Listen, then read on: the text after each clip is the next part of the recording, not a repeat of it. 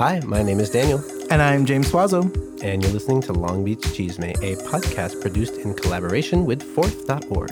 It's getting hot in here. Too so hot. Unplug all your appliances. Take it out, get rid of it. It's getting so hot. Oh, man. Everything's catching on fire. But I switched to paper straws.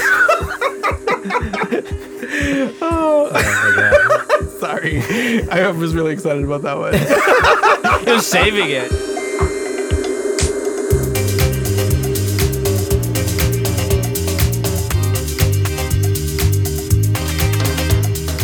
Oh my gosh.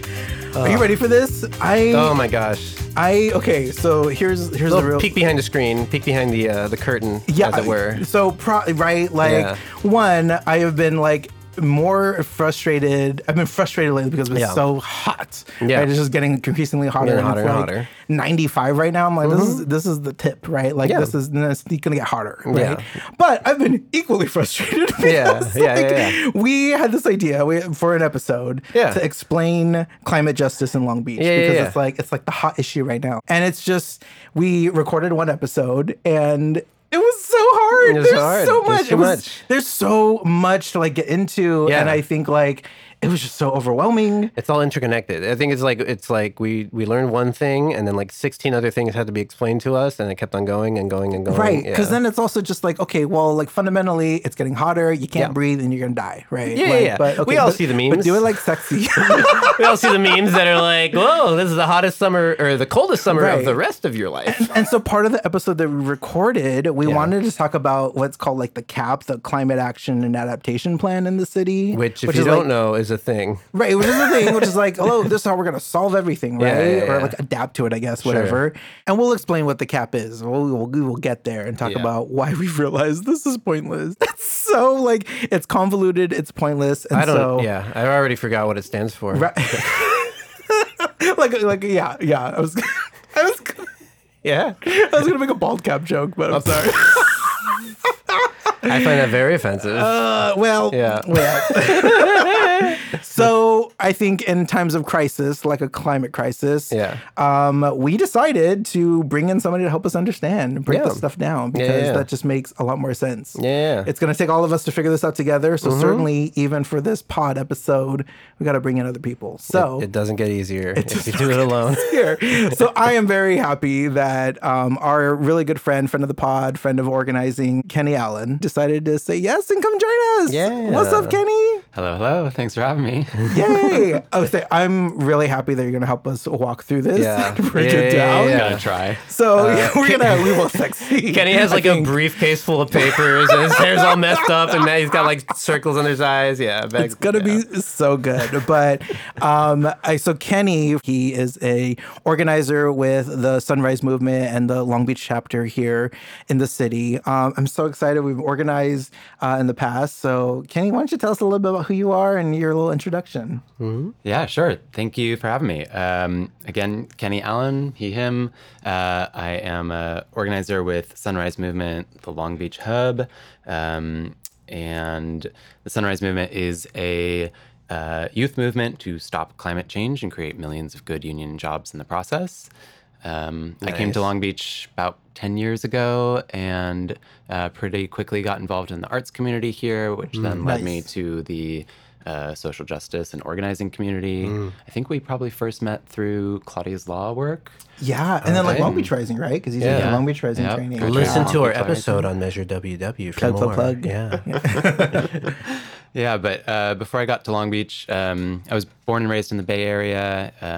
Most of my younger years were spent playing outside in nature and really learning from nature and the natural world. And I was always aware, just as a millennial, of the way that the world is sort of falling apart environmentally around us as we got older. When I was really little, I remember learning about the Amazon rainforest and the rate of destruction that was happening there and being so sad about that. Y'all remember Zoo Books?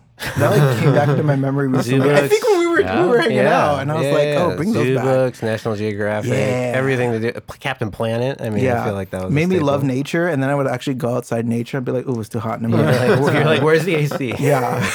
God. Yeah. I think it was actually maybe one of those zoo books that had me fall in love with manatees and then learn that they are That is so wholesome. endangered and they were all dying. And so I put together a lemonade stand with my friends You did at not. age like 7 to try and Oh fundraise for my them. gosh. Oh my Yeah. God. I love that. And then fast forward, I don't know, 20 years later, and I've been doing community organizing and activism work for a while, and more in the human rights sector rather than climate. Okay. But in the last couple of years, as the climate crisis has worsened around us and become so much more obvious. No, it's still there. Yeah. It didn't go away. Yeah. Those I manatees started- still need help. Yeah. I started like wanting to learn more about what's happening, why is it happening, what are the actual impacts, and you see these scary headlines in the news all the time about how the climate crisis might affect us, and I wanted to learn how much of that was true and how bad it was going to get, how quickly. Yeah. I'm glad you have like a good Wikipedia death spiral, because when I'm just like alone and going to Wikipedia, I'm like, I didn't need to know all this. And I think that's real productive. especially with the environment, a lot of us are just like, well, what the fuck do I even do? Right. Like Right. it's so nebulous. It feels like I'm not gonna stop the cars. Like I can't do that. You know what I mean? Right. Like, Yeah, definitely. That's exactly how I was feeling. And then I don't know if it was the wildfires that started becoming, such a larger news issue here in California. And then during the pandemic, we were seeing so much wildfire happening here that it was blacking out the skies on the East Coast. Yeah. We had the skies turn this apocalyptic orange in San Francisco, and seeing all these photos of the area I grew up in looking like the world Like had literally ended. hell, It was yeah. really scary. And then I think only a couple days later, here in Long Beach, walking out of my house and seeing ash falling from the sky as if it was like raining because of the fires in Orange County. Yeah. The fact that it's a season now, that it's seasonal. Right. You know? And I don't know if the season ever ends. It's just yeah, right. It's just like less And by fires season, we a mean little 12 bit. months. Yeah. Just to be clear. Oh my God. Yeah. So I think it was probably in the midst of the pandemic, as the ash was falling from the sky, that I was finally like, all right, I need to learn more about this and find other people who have actual hope to offer around this. Is that how you got connected to Sunrise? Yep.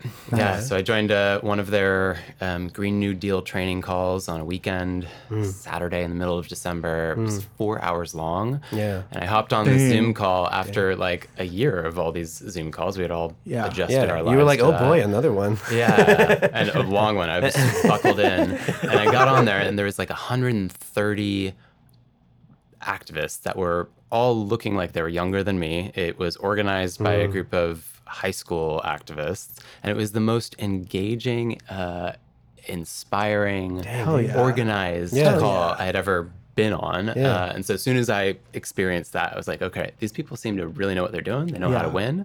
And so I started to get more involved and learn more about what they do and what the Sunrise Movement's idea is for how we tackle the climate crisis. That's so good. And I think especially being part of an organization where you're organizing locally, but we're also connected to work happening and organizing across the country. Just the scale is so important to think about, the things that need to happen locally, but also connected to what people are organizing and moving in their own cities and communities. We got to do the work locally, but also we got to support each other, right? Yeah, and absolutely. move these huge, tackle these huge problems like climate change. Yeah. So, what with that context? I mean, I'd imagine this is what y'all are organizing on, but what are some of these big climate justice issues facing Long Beach? That other than other than just the whole planet. it's hot. It's hot. We had thunder, which scared the crap out of me thunder, recently. a hot summery thunderstorm. Not good. Yeah. That was fun. Yeah. So obviously, climate crisis is getting worse quicker than we can plan for. Every time we make a new estimate of what's going to happen, it seems to get worse faster than we expected. It's going to affect everywhere, and it's hard to sort of separate the effects that are going to happen here in Long Beach from anywhere else because There is no like it's one place. Yeah, there's no. It's imaginary. not, yeah, exactly.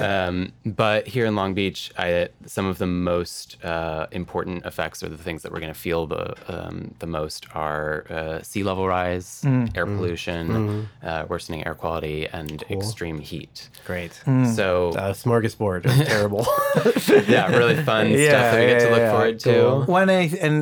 I think when I talk to people a lot around like the environmental impacts, especially in Long Beach, like people often don't realize how much of our like economy and just things like the built environment in Long Beach, I mean, between like the port, right, like drilling for oil, like so much of like our economy is tied to these things that actually like pollute and exacerbate all this climate issues, right? Yeah, and that makes the work really tricky for us here because we are a city that has historically contributed so much to the climate crisis, and we are still love that for us. We're still tied into doing it, baby. Hell yeah, Long Beach is on the map. Redrawing the lines because of the water levels. Yeah. So what does some of that look like? So the impacts that we've had historically, right? Yeah. We've got the U.S. is the largest historic emitter of, so we're the ones primarily responsible for. I figured, I feel like I didn't have to know that was true, but I feel it's true. Like everything I love about America, you know, gold medal, baby. Yeah, dude, we spend most money, like more than any other country on their military, all that stuff. Like we have all these jets, and we're just like we piss away like stuff we'll have like.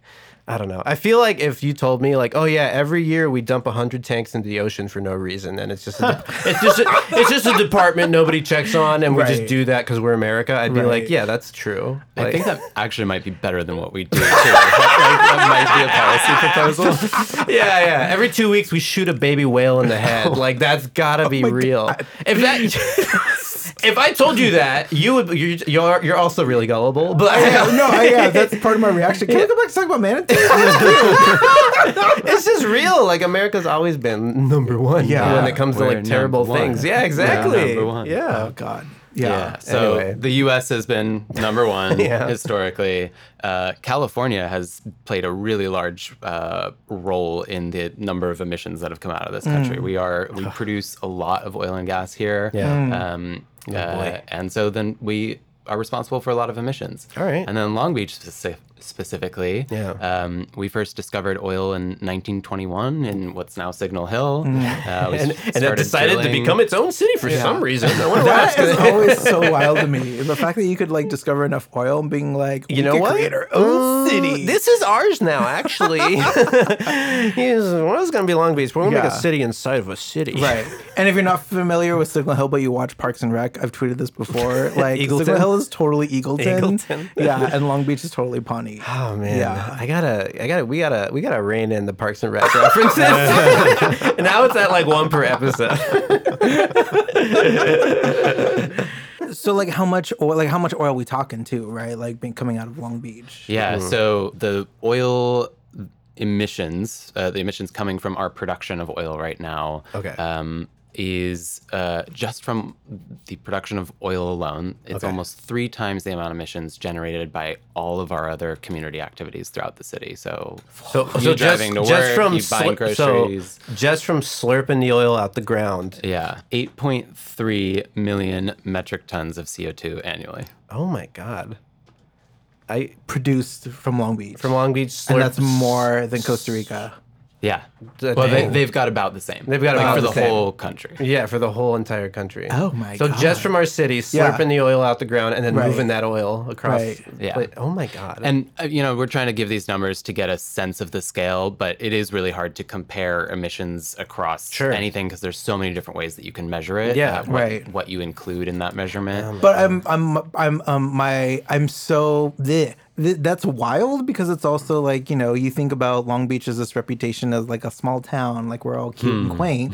When you're like literally like we're producing all of these emissions comparable to a whole country. Yeah. Right? Like what is very small town about that, please? Yeah. And we make money off of doing that, right? As cool. a city. Yeah, of course. So it's fine then. Yeah. But the state's making a lot more money than we are from this deal. Okay. Right. So you mentioned earlier too, like it wasn't just oil; it's also sea rise. Yeah. So I think the first thing is like, let's stop making it worse. But then let's talk about what do we need to do to adapt to these, like what's about to happen, what is happening right now. Right. So, which is also like already, like to your point, already happening, right? I was like driving by Naples the other day, and I was like, oh, that parking lot is definitely underwater, and then just the moon's out. So. Oh my god. Yeah, that's true. I saw a video on TikTok. I think it was Naples. Yeah, and we've already been spending money trying to build walls there to help protect those houses. And sea level rise. Our own city document says that we're expecting 2 feet of sea level rise here by 2050, and then as much as 6.5 feet by 2100. 6.5 feet. Yeah. Whoa. So by the end of the century, Belmont Shore, the peninsula, Naples, parts of Alamitos area. There's all of that is going to be underwater. Oh my god! Or could be if we don't have the right adaptation actions taken. Right. So but that'll be dope to surf in though, right? Right. Boogie boards, man. What is going to happen to all of these like multi-million-dollar homes? The rich people will always be fine. I know. That was Almost gives me hope that it's affecting that like richer area, because maybe then they'll also become advocates with us, and they'll like. I know I'm pretty thinking that, but so cute. So like you said, like Naples, where else will it reach? We have a map showing by the end of the century, the sea level could rise as far as the 405 in some places, the traffic circle. But it's the king tides or the flooding that happens from sort of the worst of our season of tides. So by the end of this century, by 2100, the flooding impacts of that sea level rise can reach as far as 405 traffic circle. Enough it could be up around like any of those parts of eastern Long Beach. Yeah, but again, it's not necessarily permanent underwater, but still enough to really do some damage on someone's home. Yeah, flooding is terrifying. Yeah, and you said like you were talking like 6 feet, right? Do you remember when in New York when all that flooding happened? Yeah, that was crazy. That was wild. Yeah, it was bad. You said up to the traffic circle, right? Traffic circle 405. I mean, it's the traffic circle. Yeah. That's where all my car crashes happen. That's where they had to draw those white lines, and Long Beach was still like, nope. Honestly, as long as they move Raising Cane's, I'll be fine. They can just put those little like swimming lane markers in the traffic circle. Honestly, it should just take over like on the Disneyland when you're on the ride and the track hits and you feel it like it should just do that for the cars. Okay, but that's also wild to think about though, because the traffic circle is not necessarily like super close to like the coast, right? Like to the beach. That's like you got to go up and down some hills, right? And like wow. Yeah, I mean overall that eastern side of Long Beach is just it's at like zero sea level. It's really low. Goodbye. So that contributes a lot to it. Good Lord. But we're looking at possibly 5,000 people being displaced by just that sea level rise alone. Wow. Which for any city people listening is a lot of money that we're going to lose. If that's what we care We know about. you don't care about human beings, so to put it into dollar signs. That was so good. How much money, Kenny? How much money? That'll be about $15.6 million in property taxes in like 3 decades. Oh, God. Oh, man. Yeah. I mean, it's a significant amount. Yeah. But I love slurping up oil. It should be more because they're all rich. It should be more, but Oh my God. Wow. So we talked about sea level rise, oil, right? We've got air pollution. The air quality is going to get forgot a lot about air worse. pollution. Old favorite. Climate change makes air quality a lot worse in a lot of different ways. We already have so many negative impacts on our air quality here in Long Beach. We've got the 710 and the 405 freeways. Yes. I think you've talked about before, like 40% of our nation's goods coming through the ports here. Right. We've got refineries and other like giant industrial operations that are sources of these toxic chemicals that go into our air. And you do start to like, when you start looking at the income areas of like those areas that are closest to those environmental effects, it's poor people. It's poor brown people. Like it's just...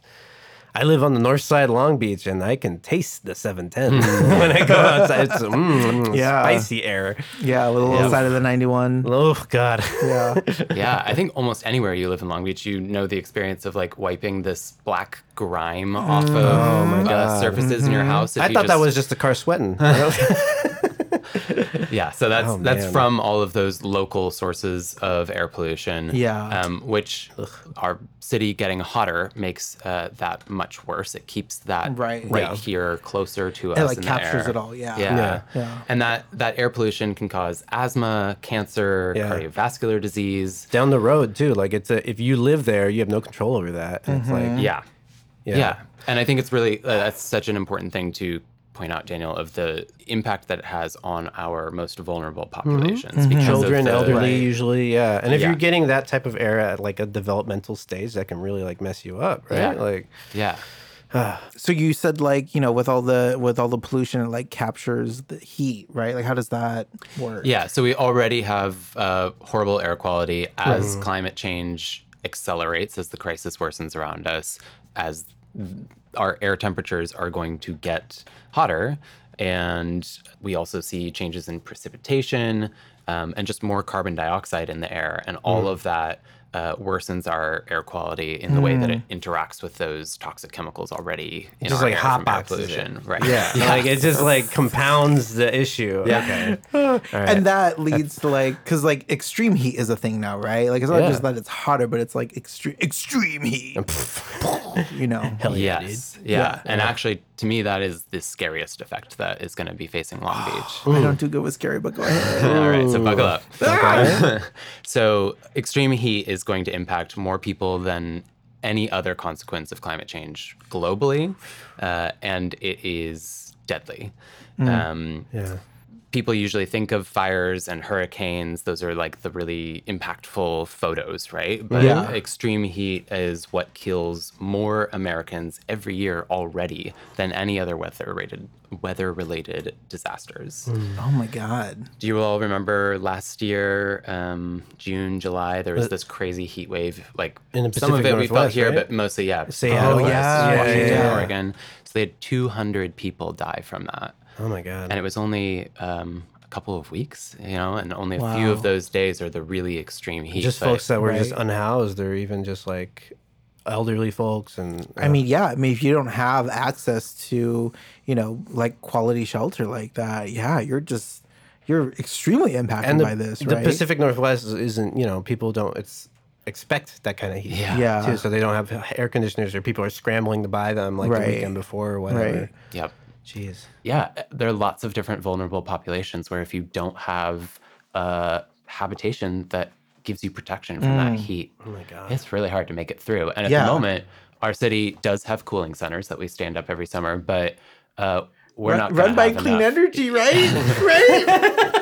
Oh, God. I don't think we want to know that. Oh God. Yeah. I love when the solution actually makes the problem worse. We love that. That's great. Right. We've got a lot. Actually, so that's one thing Oil and Gas Department has been bragging about recently is those oil islands. They're planning to run or partially generate their energy to run that through solar panels. And they thought us activists would be really quite pleased with that. Wait. They're going to power the oil drilling with solar panels? Yes. I feel like you could cut out the middleman there. They're like, all right, well, I just listen. Not that I'm trying to be a scientist here, but I feel like that's not. It's like every time I shoot somebody, I plant a tree. Yeah. Don't even get me started on Captain That's exactly it. Yeah. Oh gosh. Oh my God. Wow, that's hilarious. That like somebody was like, I made this. Look at this, and you're like, what the? And that I think it's a talking point. Like today, 2022, they still think that we should be right. I need to tweet that. That they can get away with that as a. We need green oil. Right. That's what the issue is we haven't marketed it correctly. So funny. I can't. Yeah. So we know here in Long Beach, we've got an average of about 7 days of extreme heat per year right now. And that's extreme heat, like technically, when you're talking about how many days, it's over 95 degrees. Oh, wow. And it's not just that like when it's like extreme heat, just that it's hot, but like doesn't it impact like our infrastructure too and like utilities and things like that? Yeah, I mean, I was actually in Portland during that heat wave last year, and I couldn't take public transit to the airport because the tracks on the whatever that terrain is called had started melting. Yeah. Oh my God. Yeah. And so it affects a lot of things. I mean, even the asphalt gets softer, and so our airport will be affected by that. It's gonna make it harder for you. Not the airport. Not the cute little airport. Oh my God. Yeah, and then it also can increase the amount of like pathogens, tropical pathogens that we see here, parasites. Our energy use spikes, which then, if given how things are set up right now, is going to make emissions worse. Yeah. Right. We can have more blackouts, brownouts. What are brownouts? So I know blackouts, right? Obviously, losing electricity, right? Yeah. But brownouts. So a brownout is intermittent outages. Okay. So like if you black out from drinking too much, you're out for the whole night, or versus a brownout, you might have those sort of intermittent memories coming through. You're not fully out. See, I did not know that, because if I drink too much, I just go hard. It's all gone. It's gone. Yeah, wake up next morning. There ain't no brownout for days. It's on or off. Nope. Wow. Okay. Well, So, geez. extreme heat here in Long Beach is about to get a lot worse as the climate crisis gets worse around us. Right now, we've got the average of about 7 days per year of extreme heat. By 2050, we're looking at 11 to 16 days per year. And then by 2100, 11 to 37 days. No. That's a month of a hundo. I can't work under these conditions. 95. I can barely work under Yeah. It's so, like, even if it's 85 outside in an apartment with terrible insulation and no AC, it is really hard to do basic daily living. So thinking about the ways that affects some of the more vulnerable populations that we have here in Long Beach too, I always think to 2015 when we had these series of power outages because there was an explosion underground with one I remember that. Manhole. The manhole covers just are just popping off. Yeah. Like, so, don't go off, sis. Yeah. So you had sister, please. Sister, please refrain yourself from exploding. Jesus. Like almost all of downtown had like no power. Yeah, I remember that. So there is a friend of mine is in a senior living building that was affected, had their power outage because of that explosion, and a lot of the seniors were actually trapped in that building because the elevator went out with no electricity. So you had to have like emergency services personnel come and rescue them. Yeah. You had, refrigerators are out, so all your food is spoiled. Not the food. Maybe you have actually like life-saving medication that also gets spoiled from that. So it can be deadly in a lot of different ways to have more extreme heat more frequently. And like overall, there's just, stepping back from it too. Like, even in the long run, like obviously there's that immediate, like you feel the heat, all these kind of things, right? But like life expectancy too overall, right? Like in Long Beach already, there's a 17 years? Yep. 17-year life expectancy difference based off the census tract or, the community, neighborhood that you live in. Yeah. From like, from like in downtown and central Long Beach all the way to East Long Beach, right? Just a huge difference.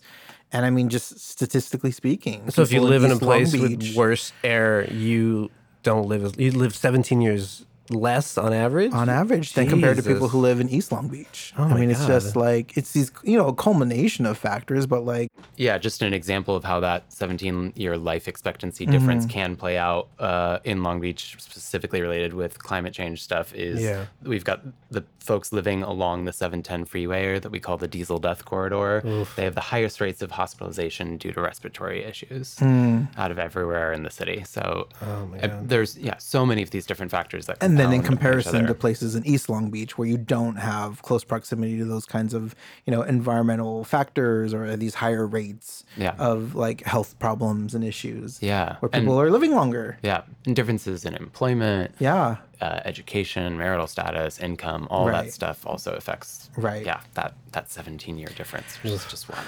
Okay, so I guess going back to like let's really dig in. Like that's a lot, right? Yeah. But and see these impacts. They're horrible. They sound horrible. And like, what have we done so far to obviously address it? Yeah. So we're on like the forefront of climate justice, right? Long Beach. Wait, hold on. Right? We have Bike Week, don't we? We have Bike Week. Didn't we get rid of this? We closed streets. Do we? For, yeah. like, we have cars. Bike Week. Grand Prix, blah blah blah. But Bike Week, man. What about that? Tell me we're doing something. And Earth Day. Oh my God, my tote bag for Earth Day is so cute. Yeah, so the city has known about this for a long time, and humans have known about climate change for a long time, right? I mean, we've had Dr. Seuss had that movie like what 50 years ago. I was gonna say the thorax. Yeah, thorax, whatever it is. Lorax. The thorax. Oh, yeah. Yeah, so humans first started, I mean, we have records back as far back as ancient Greece of us talking about like maybe what we're doing is impacting the environment around us. Maybe our activities are impacting And they this said, world. "Shut up, idiot." Right. Threw a rocket. Stoned them to death. Yeah. And that then guy doesn't like the economy. over 150 years ago, we started having some of the first like scientific reports being published about our effects on the climate changing around us. 66 years ago, we had the carbon dioxide theory of climate change published in 1956, which pretty much spelled out exactly what the problem was. We've been arguing about whether or not that was true. It's kind of wild to hear you say like these were theories, because now we're like in it. So then by the 90s, countries around the world started getting together and saying, all right, this stuff is going bad. We got to figure out how to address climate change together. The USA was part of that conference, and we were like, we hear you, but we're not going to do what you said. Peace. Out of here. We hear you. We see you. We're going to burn this trash. Yeah, we're going to burn this trash. Actually, in 1993, the first city in the U.S. released a climate action plan. Our city has not yet fully passed ours 30 years later. Oh, boy. And then our city, I mean, like I said, we discovered oil in the 1920s. 1939 is when we drilled the first well. Woo! But we found reports from 1921 when we discovered oil, where the city auditor is saying, maybe it's not the best idea for us to drill this in neighborhoods and next to our homes and businesses. It feels like something could go wrong here. And I'm sure they were like, shut up, idiot. Yeah. And stoned him to death. Be quiet, liberal. Hey, this guy doesn't like jobs. I like to think that at every point in history, there was one guy who was like, but the economy, right? Yeah, for sure. One guy, try all of the ones in power. All of the white men. Yeah, all the white men got there. All of our cabal.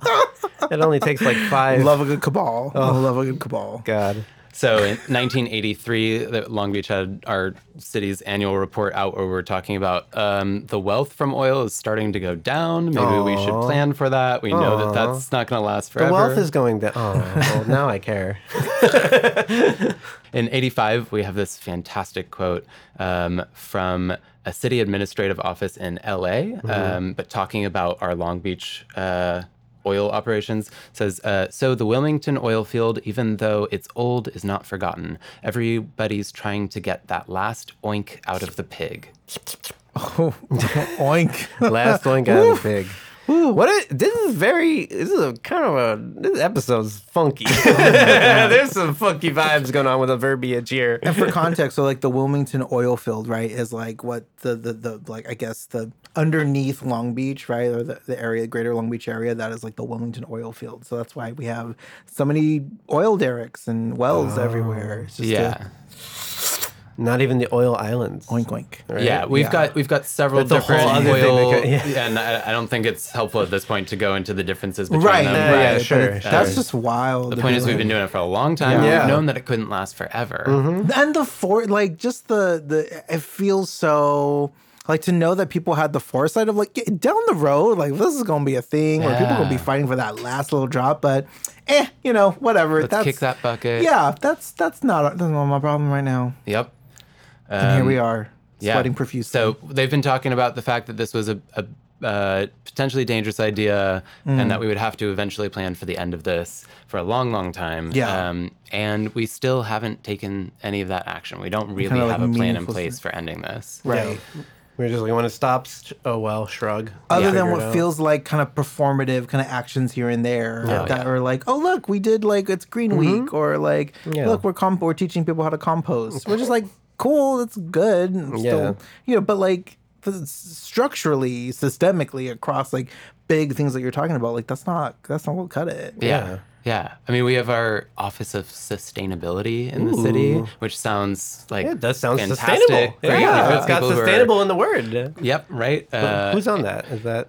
And it's so underfunded that they're not able to get the work done, that even if you've hired experts who could be leading us here, there's not enough of them, and they don't have enough funding or power. Yeah, so the Office of Sustainability is just drastically underfunded. It makes it really hard for them to get the work done that they want to do, that we need to do.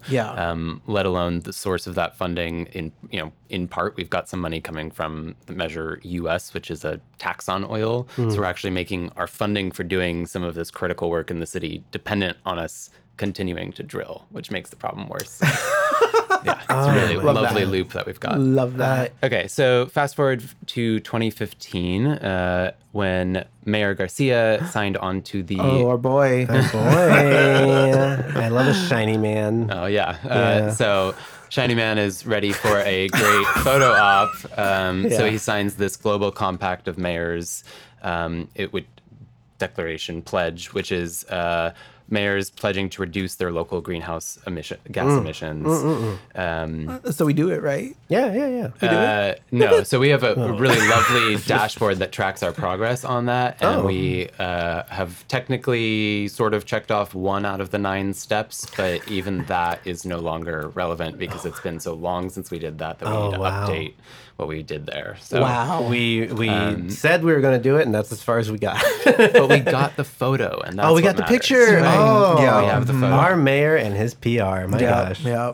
And then later in 2017, the mayor signs on to the Paris climate agreement, essentially saying that we are going to do what we can to limit humanity's our global warming to under 1.5 degrees Celsius. Is this like Paris, France, or like Paris, California? Because Paris, California? Yeah. There's a Paris, Texas. Is there a Paris, California? Yeah. There is. Wow. In the desert. Oh, okay. I'm trying to go like, Oh, wait, I saw that movie. Yeah. If you're Apologies to my listening one from cousin who Paris, lives up there for California. listening to this. I'm not trying to shit talk your hometown. Oh my gosh. But we got, Paris Agreement, that's like the international thing, right? Yeah. Like all the countries. Yeah, the one that Trump pulled us out of. There it is. And that's the reason, really, that Garcia was like, oh, but we're going to commit to doing this because it was the liberal response to Trump making everything worse. Yeah. Don't think we've had much progress on that one either. But he said we were going to. So, yeah. All right, and again, we got the photo. Yeah. Important. So we've been receiving millions of dollars in funding from Cap and Trade, which is this program that is in California that essentially puts a price on carbon emissions. So polluters can pay money to be allowed to pollute more, and then that money goes to fund, hopefully, stuff to make their bad impacts better. So the city has been receiving the money that is basically this sin money from the blood polluting money. corporations. Right. Yeah. Cool. Right. I mean, that's the equivalent of like a swear jar, right? Like you could do it as long as you put money in the jar. Oh, yeah. Right? Yeah. I'm using that from now on. Yeah. Right. So if you have more money, you can say whatever the fuck you want. Hey, I want to fuck the planet. You can't do that without putting a quarter in here.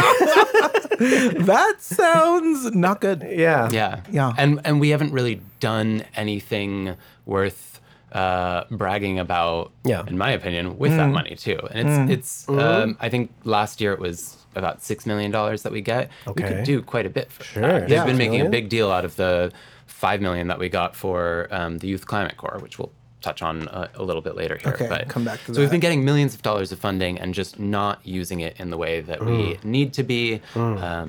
So wait, you said $6 million from this? Yeah, in 2022, the budget book says that we got it's 5.9 million. 5.9 million from these funds. What do we do with that? We just nothing particularly impressive or impactful. Okay. We're sort of prioritizing the... Sounds kind of on brand for us. Yeah. Noticing. That's our style. That's kind of the Long Beach way, is to just look at the money and go like, oh, we'll hire a committee to look into how many lights are on. Yeah, so we've been prioritizing these run-of-the-mill facility improvements, mostly like city-owned infrastructure. We're like doing, putting LEDs in our streetlights, EV charging stations, building retrofits, city solar stuff, but just on city-owned facilities. So the city can sort of be like, look how green we are. Yeah. And it's like part of the law that you have to spend 25% of that funding on disadvantaged communities. Okay. And as far as I know, I think we're getting around that by like, it's going to our city-owned buildings that are in the middle of those communities. Oh, man. Hey, we're disadvantaged. Oh, man. Yeah, so we've been, mismanaging that money, absolutely, not spending it in the way that we need. We've also completely neglected our urban forest. We've got all these trees here.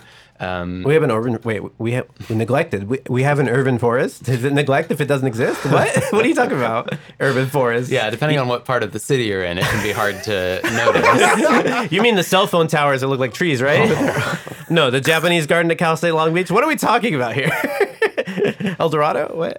It's really just, all those trees that we have that you see on our streets, in between buildings. Our urban forest. Yeah. So just the trees on the sidewalk? The trees that are either left from before we like bulldoze things to build our city, or the trees that we've planted since then. And so our city's been doing a terrible job at managing that. I think the last time that we had an actual plan on how we should do that was 2009, and it wasn't fully adopted, and so it's sitting on a shelf somewhere in City Hall.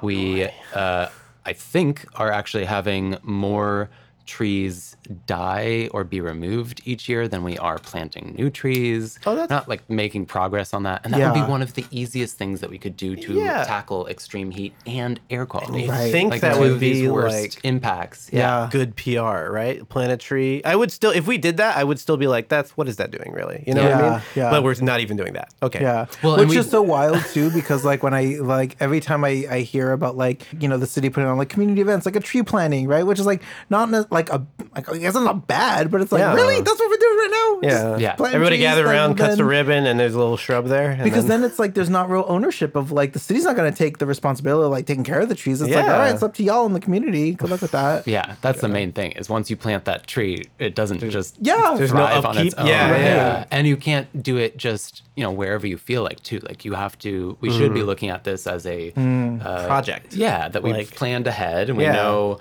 which areas to prioritize first, and how we're going to fund keeping it up. And if we put a tree here, it'll fuck up the pipes, so we can't do it there. We have to do it over here or whatever. Right. Yeah. Right. Okay. Yeah.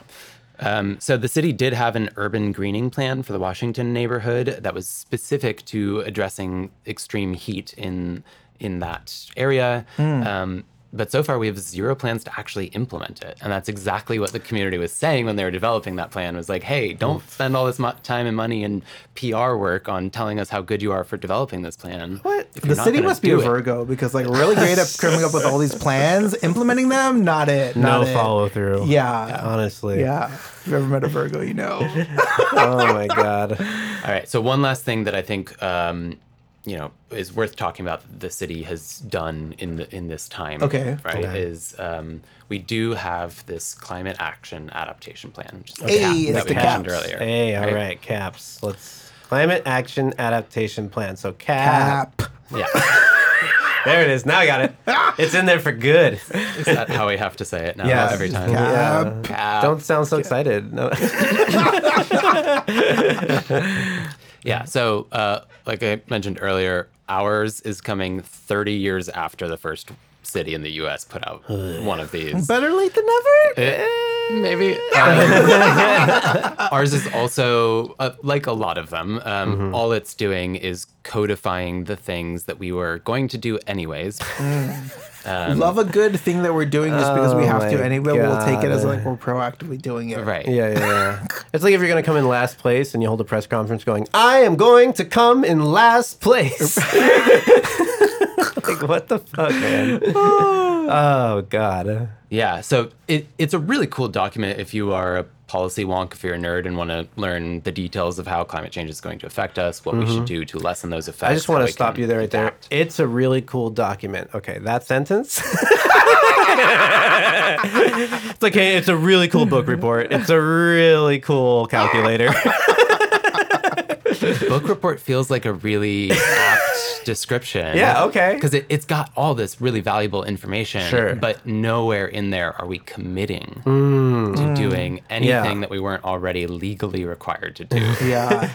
So the first sentence of the document is, wouldn't it be nice if? And then the rest of it's just a bunch of shit that would be dope. Page 1, things are getting hot. In this essay, I will. And it ends with like an NPR-style call for funding. Like, if you can please help us fund these giant things that we the need responsibility's on you. Yeah. I'm not... At the end of the day, I'm not going to ask SoCal Edison to stop. What, are we going to stop fucking the planet? Come on.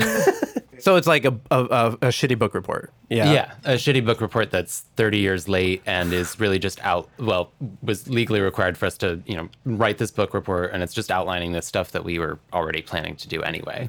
And still haven't found the money to do. Oh, man.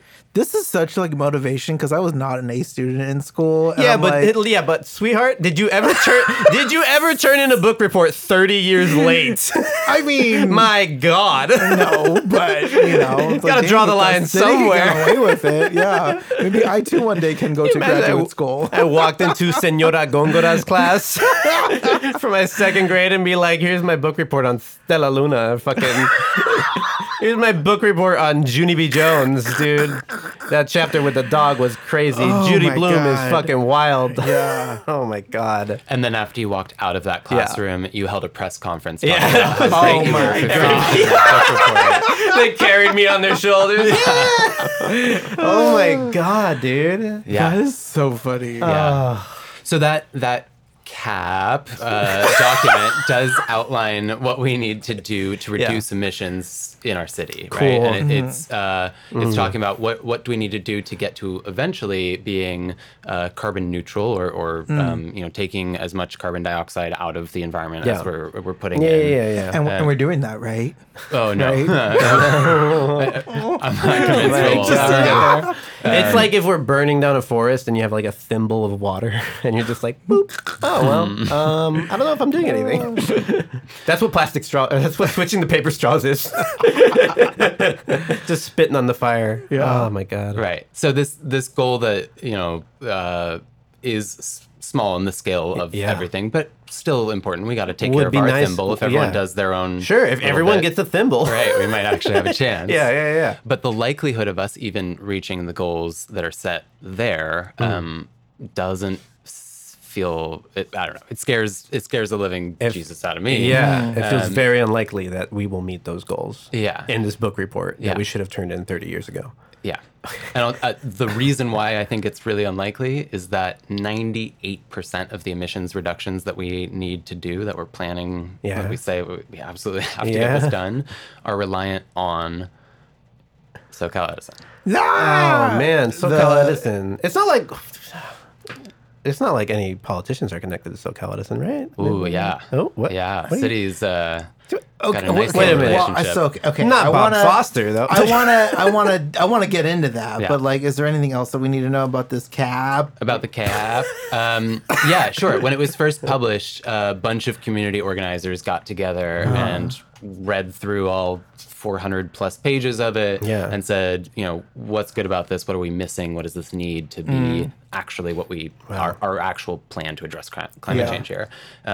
Really great set of 12 different recommendations that they came up with. Cool. It's been 2 years. We take care of each other. Yeah. So climate organizers came in there, saw the 400 pages, and were like, politicians ain't gonna read that. Let's come up with 12 points. We can do 12 points. 12 points of what we want to improve about this document, right? Spearheaded by Long Beach 350. Great. Awesome organizers there doing some awesome work.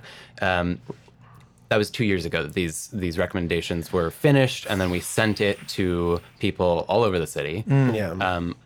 No response has been given to those recommendations, as far as I know. And we've now sent it multiple times. Keep sending it. Hey, sorry if you missed this. LOL. I know you're busy. I know you're so busy. But if you can just take the time, just like the desperate double texter. Did you actually read my email to the city? Is that? Yeah, I think one of the most important recommendations in there was the targets that we're setting for reducing emissions by certain dates are not in line with what science says we have to do. They're not ambitious enough. And that's because this document is really outlining, what we're legally required by the state to accomplish. Gotcha. But So it's pretty setting lax. those targets that we don't think we can hit, that I don't think we can hit, that are also insufficient. Yeah. So not only does our track record show we probably won't hit this, it's also like not enough. Yeah, it's also not a good goalpost. And, oh, man. So to just wrap up on the cap, where's that right now as we record this? Every time it tickles James. Every time. I know. Yeah. All right, wrap up on the cap. As we record this, it is going through the EIR, Environmental Impact Review process. And then it's going to come back to City Council and finally, hopefully, get actually adopted and confirmed. And then immediately we're going to start improving it, is the story that we're being told, at least. Okay, so we're 30 years late. We're getting this thing that is outlining stuff that the state wanted us to do anyway. Specific or we to were planning to do. Cool. Yeah. So, God, It's actually pretty hot. Can I just say, what a Democrat thing to do, to be like, we have organized a committee to oversee the committee that will do something eventually. Like, what a... With a plan. Ain't that the bureaucratic... Like, this is why people don't like government. So excited for the press conference. Yeah. So excited for the press conference. We commit to take action and stand with you in the future. Heretofore, we will do the thing maybe. like, I can't. I can't. Oh, man. Yeah. So during the EIR process, the community essentially submitted our recommendations again in, a slightly different way, more detailed, whatever, because they're legally required to respond to us on any of those comments. So looking forward to seeing the city response to that. Because they legally have to. They legally have to. Yeah. It's just a formula. Hey, I'm out of work till Monday. But even at the top of that, as we're submitting those comments, we're saying like, hey, please know that we're not trying to be slowing down this process at all. Just like get it passed as soon as possible. And we want to work with you to improve this. We're trying to set that expectations that they don't use it as an excuse to drag this out longer. So these massive problems, these massive issues, right? And, all of these, ideally what should be happening in these solutions, which like seem like, okay, like in theory, like tangible, like we can move this. The bar is so low. Why haven't we done this? Yeah. Great question. Let's bring it down. What's that 1,000-yard stare? Yeah, You're like...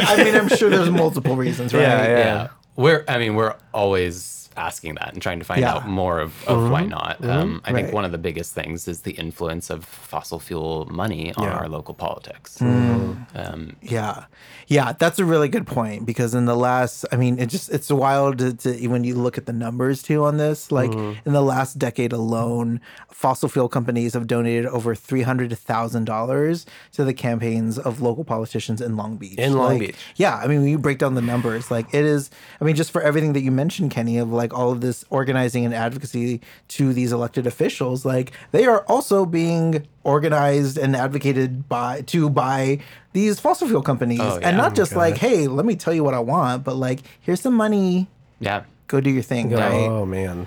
Yeah. And that's direct funding, too. Like, that's leaving out whatever secret back money is happening. Happenings, yeah. Here, I bought you a Tesla. Now go make sure I can suck the blood of the earth until I die. And it's like some of the numbers are pretty wild. Like you have like Synergy Oil and Gas contributing over $35,000 to Long Beach politicians over the past decade. California Resources Corporation, over $83,000. Oxbow Corporation, these are the people who, they're part of Koch Industries. Y'all heard of Koch, right? Oh, yeah. Koch Industries. Coca-Cola. Oh, yeah. No, not Coca-Cola. Sorry. It took me a second. Yeah, the Koch brothers. The two Koch brothers, old rich men that have who just basically built a lot of the bad things in this country. Yeah, all of the Republican establishment, all of them. Yeah. So Oxbow Corporation, they're one of the biggest producers of pet coke. And shipping it out of the port of Long Beach. Pet coke? Here, pet coke. So it's like coal. Oh, shit. Okay. Yeah. And I mean, even locally, like Signal Hill Petroleum, we talked about like Signal Hill had enough money, right? Drilling on their own. They've contributed $27,950 to Long Beach elected officials. Oh. And then at Southern Edison International, over $26,000. Like, this is money, right? Yeah. And just to give you an idea, like when somebody runs for city council, like they have a maximum contribution of $400. Yeah. Right. I mean, like the very contribution levels change depending on the yeah. But I mean, like this is serious money. Yeah. Right. So are they putting it into like PACs and stuff like that, or like what to support like ballot measures, different like you know, council candidate campaigns, but also like office holder accounts. Ooh. So like if you're elected in the city of Long Beach, council members have like an office holder account they can use to pay for like events or sponsorships, or also like pet projects in the city. Oh man. Yeah, in their districts. So. Yeah, there's always a way to get that money. Yeah. I mean, the numbers that I think we're talking about here are direct contributions over time. Right. And to multiple different, Yeah, I think this can make it sound like it's a lot less than it really is, because this is the above board accepted, legally allowed funding. Right. And there's much more that happens. Yeah, right. There's also just like, oh, we'll elect you to this thing if you pass this thing and all that stuff. Yeah. Yeah. I mean, how many city employees were employed by a fossil fuel company before and were fairly high up? Right, right. Ooh. Right. A lot. We can get anybody in particular specifics. come to mind? I don't. So it sounds like people obviously are in bed with each other, right? Yeah. More than money is just exchanging, right? Yeah. So I mean, what else in terms of like? Yeah. So on top of our local elected officials being heavily influenced by fossil fuel dollars, we are also the only city in the state that really balances our budget using the revenue from oil and gas production and fossil fuel industry. Wait, so that is horribly linked then. That's not even like donations, and let's not even talk about the campaign. That is the way we make money is that, period. Yeah. I'm like doing things with my hands right now. Like it is just it's just in there. It's in there. Yeah. Oh my God. Ooh, it is in there like a committed relationship. Tell me about it. So one particular issue that is really contributing to why we haven't done anything else in terms of tackling the climate crisis is our relationship with SoCal Edison, which is our local utility company. Okay. Yeah. Yeah. What do you guys already know about SCE?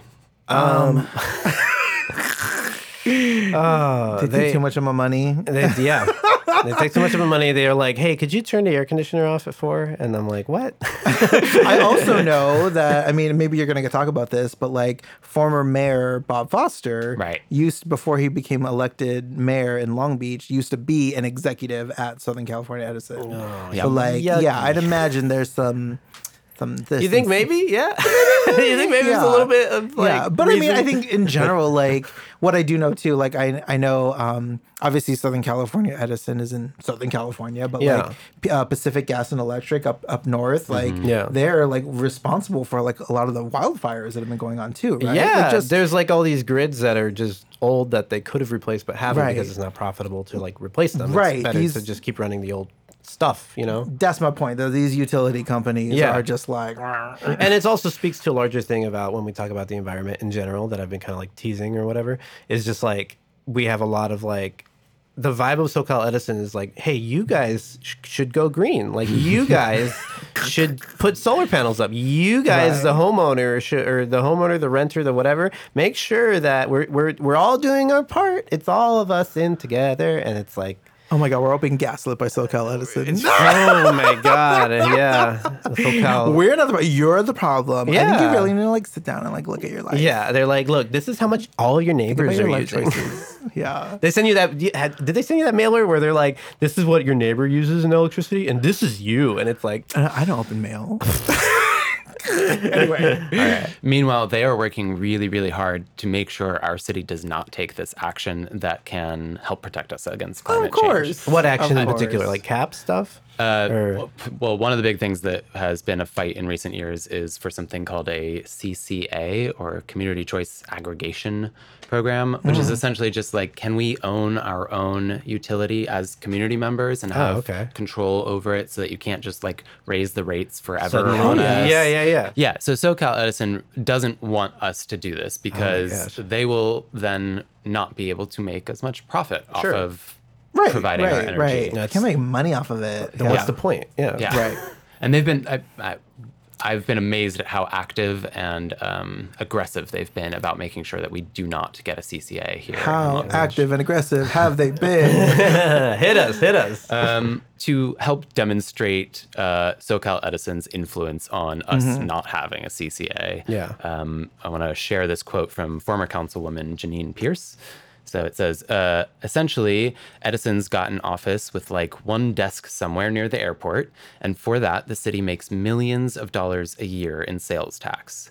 So when the city council brought up the CCA, all city staff had to do was say, you really shouldn't go with this because Edison isn't a fan of CCAs. And if you do, they're going to take their $4 million annual tax revenue with them. So that the Sweetheart deal was deemed illegal, but it's still in place, and it basically tied our hands. The city went so far as to have Edison as a part of their presentation on the CCA. Oh my God. Which I'm pretty sure that's illegal. That doesn't sound. How would we even? So the guys who are like actively have a vested interest in like not passing, green energy are in charge of the presentation telling you about the thing that could pass green energy. Oh my God. They're influencing it. They're influencing it. They were in the room. They're like, no. Yeah. That's not what it does. It does this. Actually, CCA stands for crappy ass, okay? It doesn't stand for climate, whatever the fuck.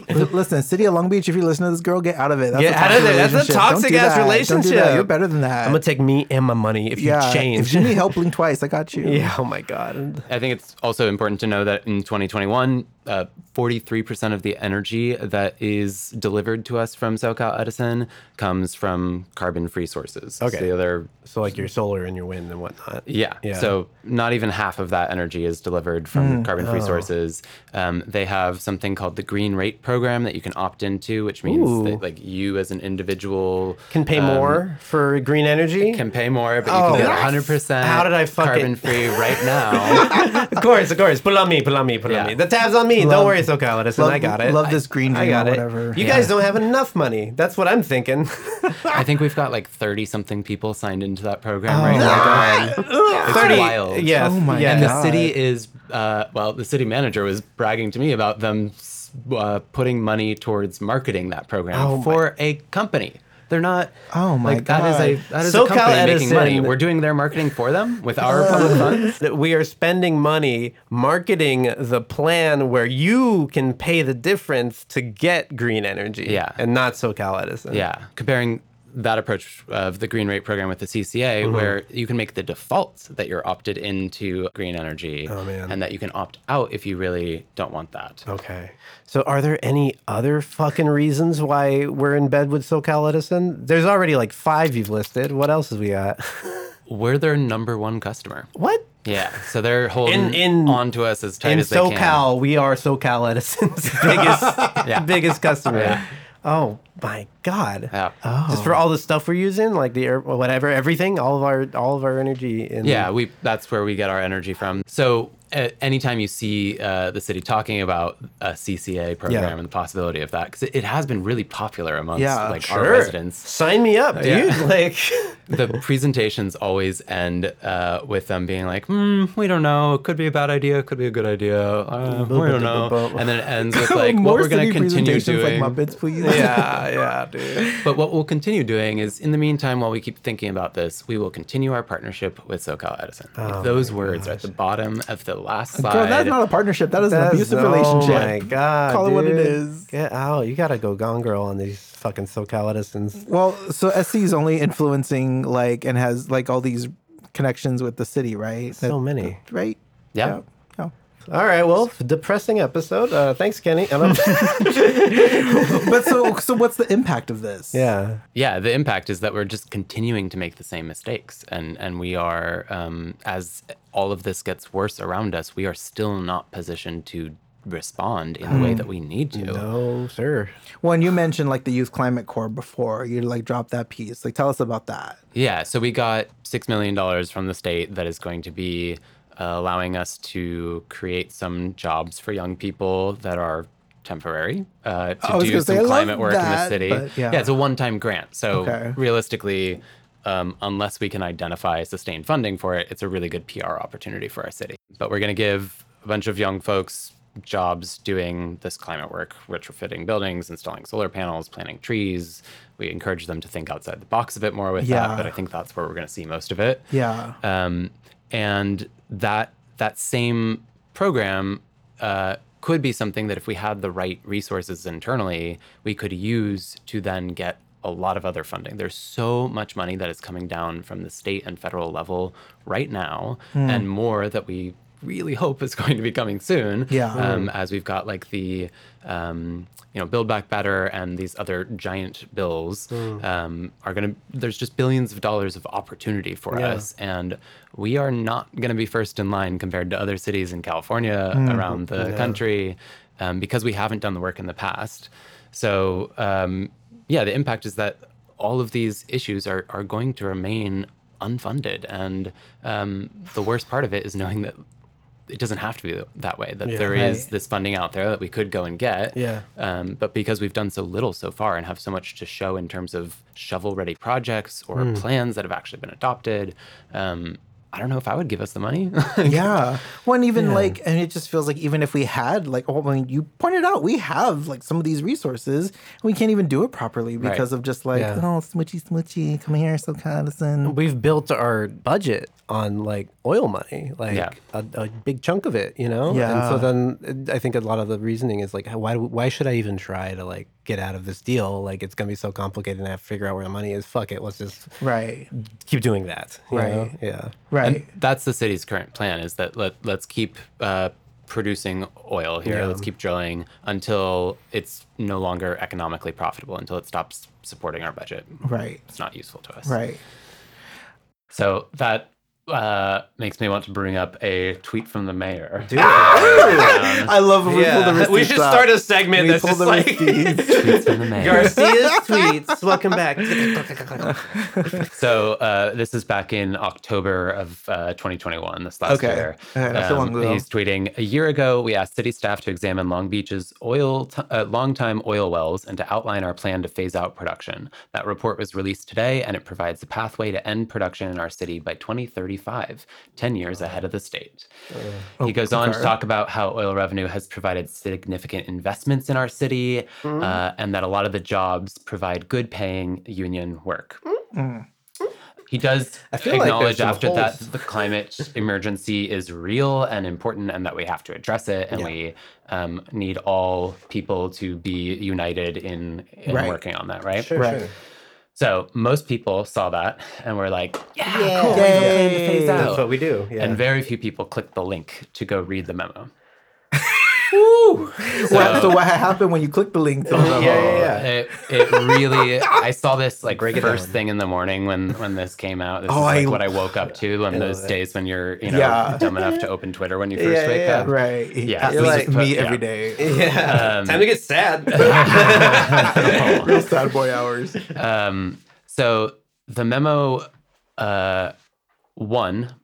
again gives us no actual legal responsibility to phase out by 2035.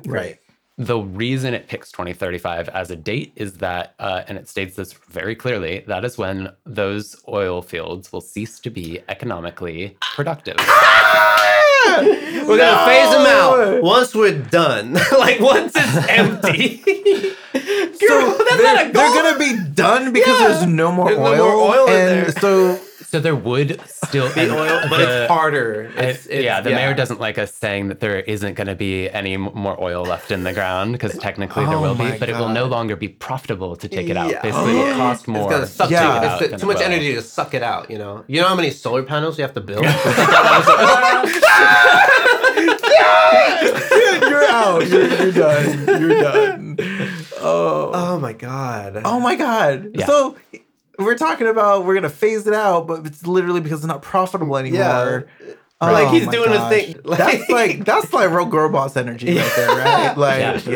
Yeah. I thought for a second you were gonna be like, by 2035 we'll all be dead. Like, and that's when we're done. She's dead. That's for the bonus dice. Yeah, exactly. Oh Tune in to find out exactly when this is. When we will die. I can't do it. So, that is such a, of course, that's nothing. He said nothing. He said, like, he saw that, read it, and went like, how can I spin this tweet?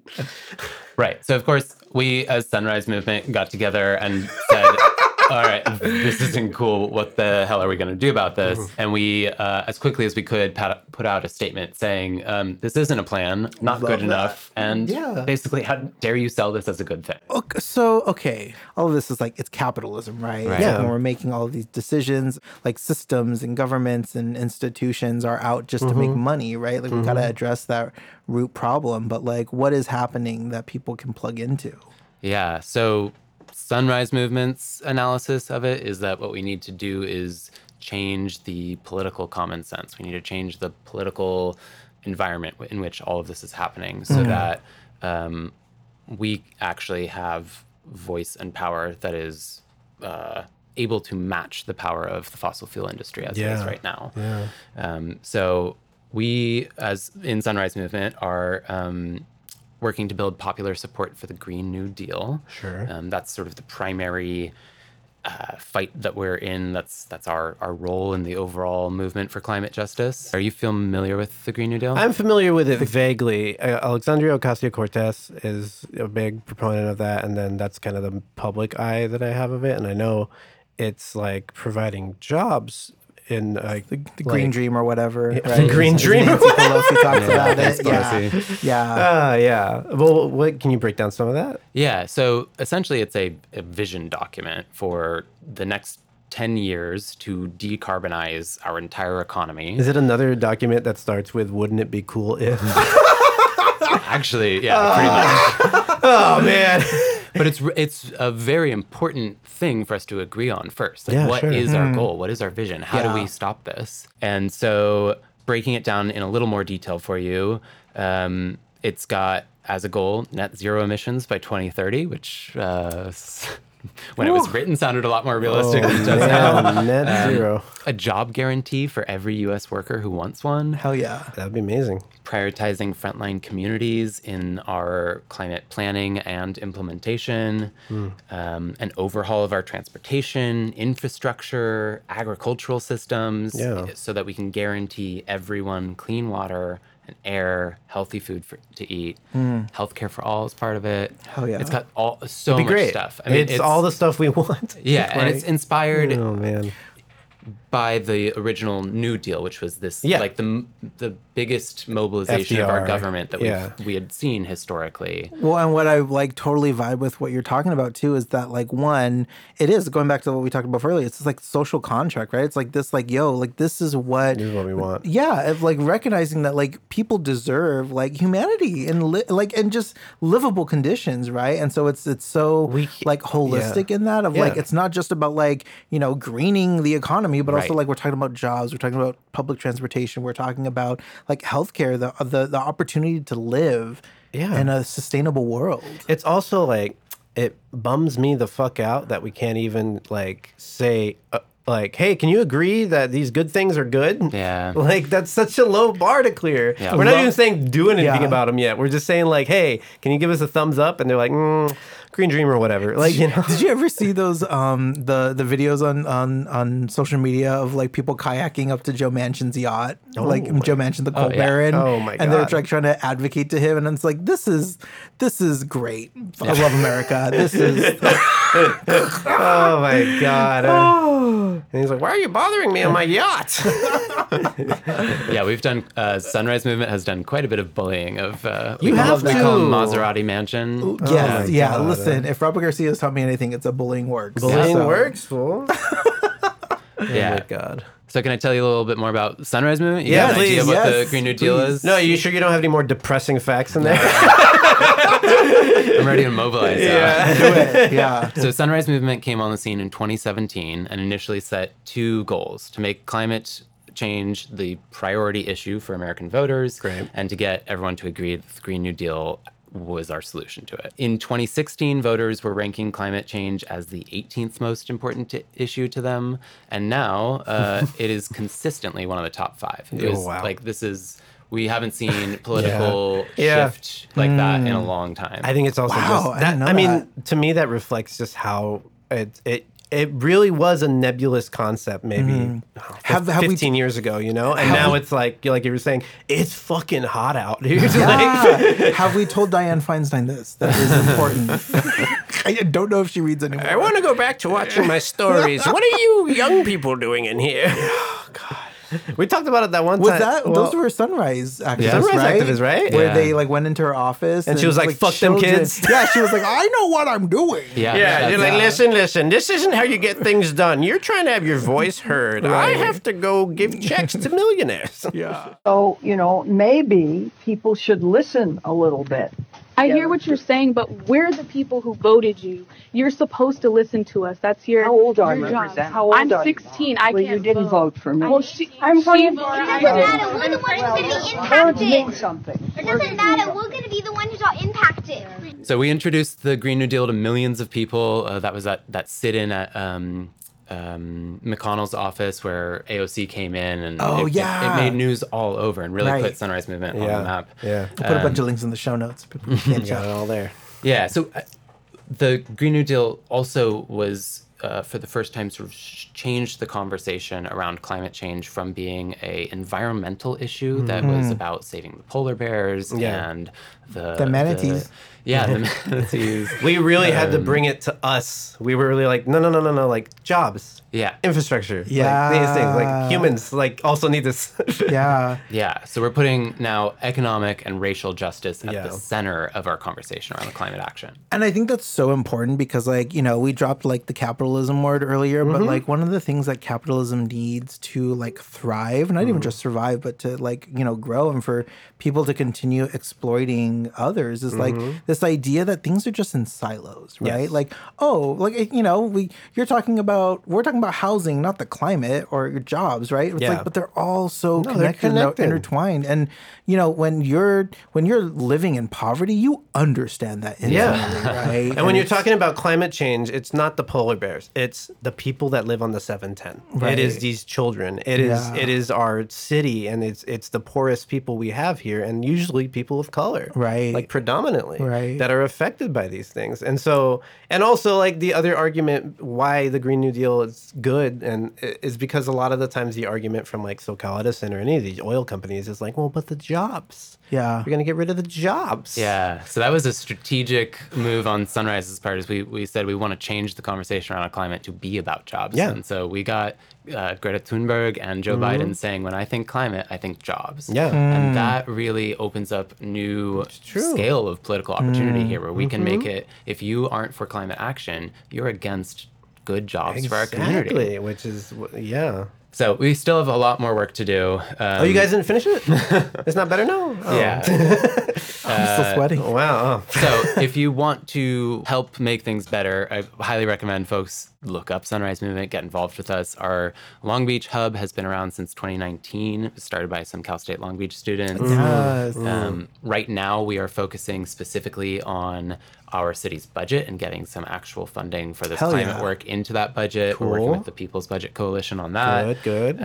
We have a campaign that we're spinning up around fare free transit. So the idea that in a city where you are mobility is a requirement for employment, you have to get somewhere, especially for our working class residents. You have to get somewhere. Getting there should be guaranteed. Yeah. And the more public and the better public transit we have, the less pollution we have because of the cars and the way all that shit works. It's all interconnected. Right. And the 710 expansion that we've been trying to do or whatever doesn't need to happen. Right. Yeah. So we want to focus on that before we max out all the investments in electric vehicles for the rich people. Let's cover these basics. We've already got these buses here. We've already got a bunch of zero emission buses. Let's make sure they're used. Yeah. So here locally, working on fare free transit, and then also just getting oil phase out in place as soon as legally, physically possible. So if that work excites you, please come join us. Come work with us on this. We have meetings every week on Monday evenings on Zoom right now. Yeah. But you can look us up at sunriselongbeach.org. Kenny, this all sounded pretty bleak, man. I'm sorry. Is there hope? Is there hope? Because I think a lot of people are just we see the memes, we see the reports, we see the there's a fucking countdown clock until the last polar bear gets shot in the head, dude. What is there hope? Do we have a chance? Tell me, man. Help me, man. Climate change is going to come and shoot the polar bear in the head. Yeah, climate change is going to come and going to get that Glock. Or the American military is at this point. Those drive-bys in Antarctica, they're serious. God, they're scheduled. Yeah, they're scheduled. They're like, all right, that's enough time for you, buddy. He's got a Coca-Cola. He's like, no, don't. He's on the last little icicle. Anyway, do we have a chance? Like, I have hope most days. As not a little better than that, man. I mean, Mariame Kaba says that hope is a discipline. It really is. It's a practice, and it's something we have to choose because we are up against something that is huge. But every chink in the armor that we can make makes a big difference in terms of how many lives we save, how many species don't go extinct, how much of our world we do save, and how quickly the climate crisis escalates. So it's really like every 1/10 of a degree of global warming that we're able to prevent can save millions and millions of lives. Wow. So the work really matters. And then especially here in Long Beach, I think it's a exciting place to be doing this work because as we talked about earlier in the episode, we have had such a outsized impact on the climate crisis and we've contributed to it so much. We have so much emissions coming out of here. We're such a big part of the problem that if you can influence this city, you're actually making a really big impact. That's the other part that is my favorite about doing this work here in Long Beach is the electeds are so not used to us applying community organizing pressure specifically on climate that it really only takes a few of us to make a really big impact. We had one tweet calling them out on some BS back in October, and we're in a meeting with the mayor and city manager a month later. Because they're worried that people might actually make this a political issue here in Long Beach. And that's exactly what we're going to do. Oof. All right. Oof. Okay. Oh, wow. Okay, so I have a little bit of hope. I got a little ounce of hope back. I have a lot of... That was that was good. Yeah. Organizing talk like that is my love language, so... You sure? Like, that and impact play. That, yeah. So this is going to your mom, right, Kevin? Don't Google that. Oh my God! Don't Google that, Mrs. Allen. I am so considering how our first run at trying to talk about climate in the city went. This was fantastic. Yeah. I'm so glad that you walked us through that. Packed with facts. Yeah, facts on I'm facts ready. on facts. I'll see you on Zoom. I'm ready. I'll see you on Zoom. Yeah. That sounds like a threat. No, look at the good way. All right. Meetings. Yeah. Thank you, Kenny. This is Kenny Allen that we had here on the podcast from Sunrise Movement, right? Yes. Go connect. Follow Sunrise. It's sunriselongbeach.org. And y'all are also on social media, right? Sunrise Movement abbreviated Sunrise MVMT_LB. Yep. We'll put it in the show notes. It'll all be in there. Yeah. Organize, right? That's the only way you get out of stuff. Which literally, talk to your neighbors, dude. That's how it starts. That's how it starts. Honestly. I know, not the ones that are on Nextdoor, okay? Right. They're usually the worst. No, actually go to the physical Nextdoor. Bring them some cookies and then be like, man, that's 710, huh? And then that's your in. You can do it. We believe in you. Okay. Yeah. Thank you so much for listening. You can follow us at LB Chisme on Instagram and Long Beach Chisme on Twitter. If you have any questions, comments, or follow-ups yourself, you can message us at those socials or at lbchisme@gmail.com. Long Beach Chisme is brought to you in collaboration with Forethought.org, a home for Long Beach grassroots art and media. If you're interested in supporting Watchdog Journalism y más, you can donate to Forth via Patreon at patreon.com/FORTHELBC. Yeah. I've been Daniel Spear. And I've been James Swazo. Stay queer and stay radical. Save the manatees. Save the manatees. Please, oh God. Do it for Kenny. Do it for 8-year-old Kenny.